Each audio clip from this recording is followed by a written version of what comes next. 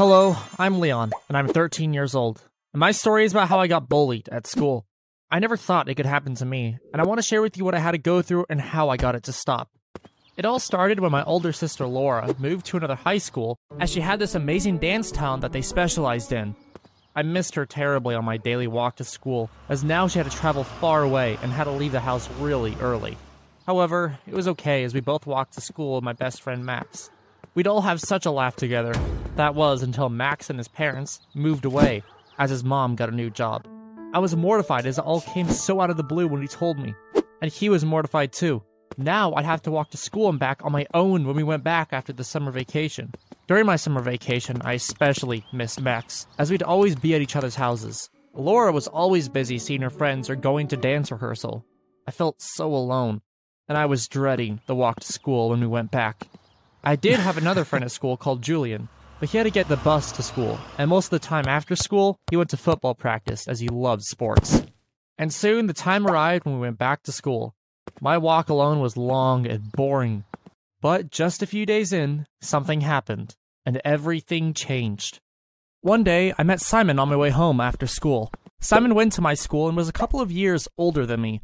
He had a reputation for being a bully, as he was bad-tempered and didn't care what anyone thought of him. He also knew he intimidated others as he was taller. So I was walking home, minding my own business, when I saw Simon ahead, listening to music. Well, I decided to rush past him and avoid him. But when I tried to go around him, he suddenly moved, and I bumped into him. He was furious. "What's the matter with you?" he said. "Can't you watch where you're going?" I tried to say something back, but I got my words jumbled with the shock of his outburst, and he just laughed at me and called me weak. To make matters even worse, I suddenly realized that Leah, Mary, and Paul were also nearby and joined in with Simon as he laughed at me. I could feel my cheeks burning bright red, which Simon also cruelly pointed out. I didn't know what to do, so I ran home and heard them all laughing and talking about me as I did. When I got home, I felt so sad and down. How could they be so mean? However, when my mom asked me how school was, I didn't want to tell her what happened, so I told her everything was fine. I assumed seeing Simon on my way home was a one-off, so I wouldn't have to hopefully deal with it again. The next morning, I told Julian about it, and he dropped the bombshell that he knew Simon had moved nearer to me now. That was his new walk to school. He suggested that I join him at soccer practice, as Simon was also on the team, and he might see me differently. We might even become friends like he is with him.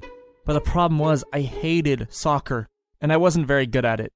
I even thought Julian would have known this, so I mentioned it to him again. He said he knew that, but suggested I went to his place on Saturday to have soccer practice with the team anyway.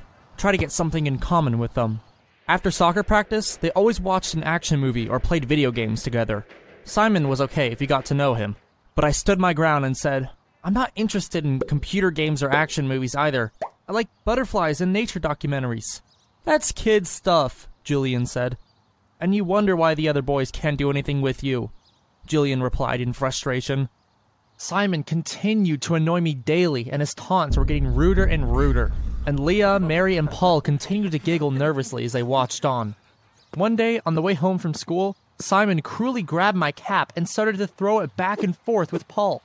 He was making fun of me, and Paul was nervously joining in with him again. Then Leah and Mary turned up and joined in too. Suddenly, out of spite, Simon threw the cap into the river, and it quickly drifted away. I was furious, and I shoved Simon hard. Everyone was silent for a moment, and just stared at us. Then, Simon punched me. I fell to the ground, and I saw Simon's angry face above me. He threatened to finish me off for good if I snitched on him and told anyone at home or at school. At home, my mom was concerned, as I had scratches on my arms and chin. But I told her I had fallen down an embankment trying to retrieve my cap, which had fallen accidentally into the river. When I was alone in my room, I felt so down and upset. I couldn't concentrate on my homework or my favorite nature documentary. My change was soon noticed at home.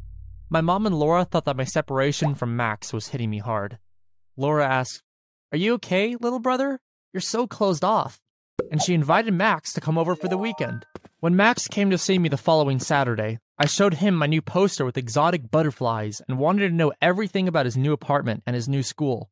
It was the first time in a long time that I felt so relaxed and more like myself again. We talked all night until we heard a tap at the window.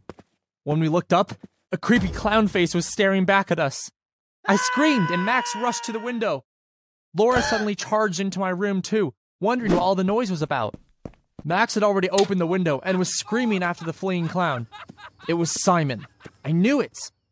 I burst into tears, and I told Max and Laura everything that had been going on and how cruel Simon and his friends had been to me. Laura and Max had great sympathy and were both angry with Simon.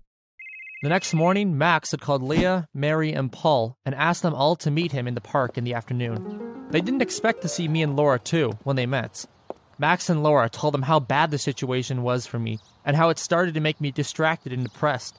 At first, they protested a bit, but then they showed that they felt guilty and ashamed that they joined in with Simon.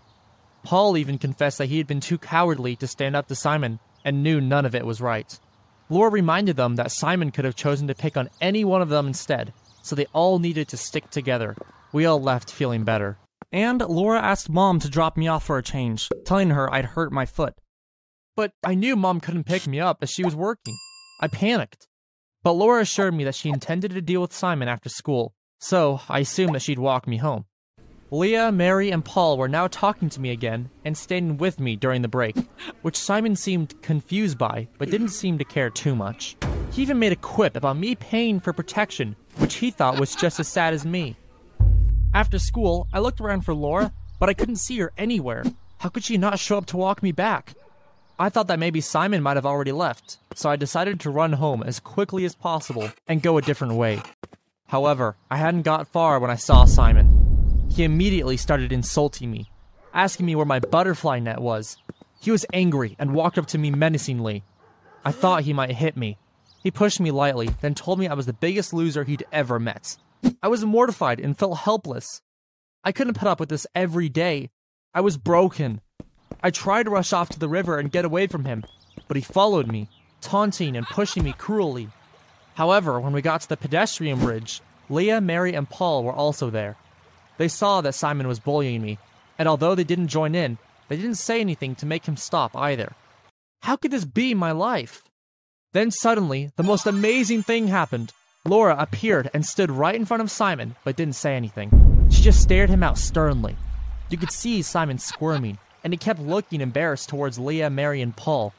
Laura demanded that he leave me alone from now on, and that if she heard differently, she'd deal with it. Plus, he owed me a new cap. She also told him how cruel he was for picking on someone younger and shyer than him. It didn't make him tough. It made him a coward, as he knows that I wouldn't fight back. Simon's cheeks flushed red, and he ran off. Leah and Mary looked shocked, and Paul tried to hide his giggles. And I never got bothered by Simon again. I also apologized to Julian for dismissing his help. He was cool about it and understood. I should be me and do whatever I want, but it might also be worth compromising too, even if it means doing something I wouldn't normally do. I even went to a soccer practice, and it was quite fun. Simon ended up going home sick. I think he faked it.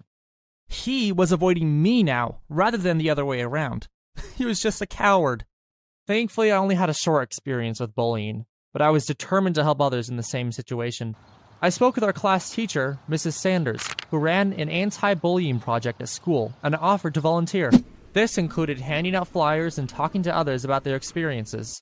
It made me so much more confident, and I really felt I was making a difference.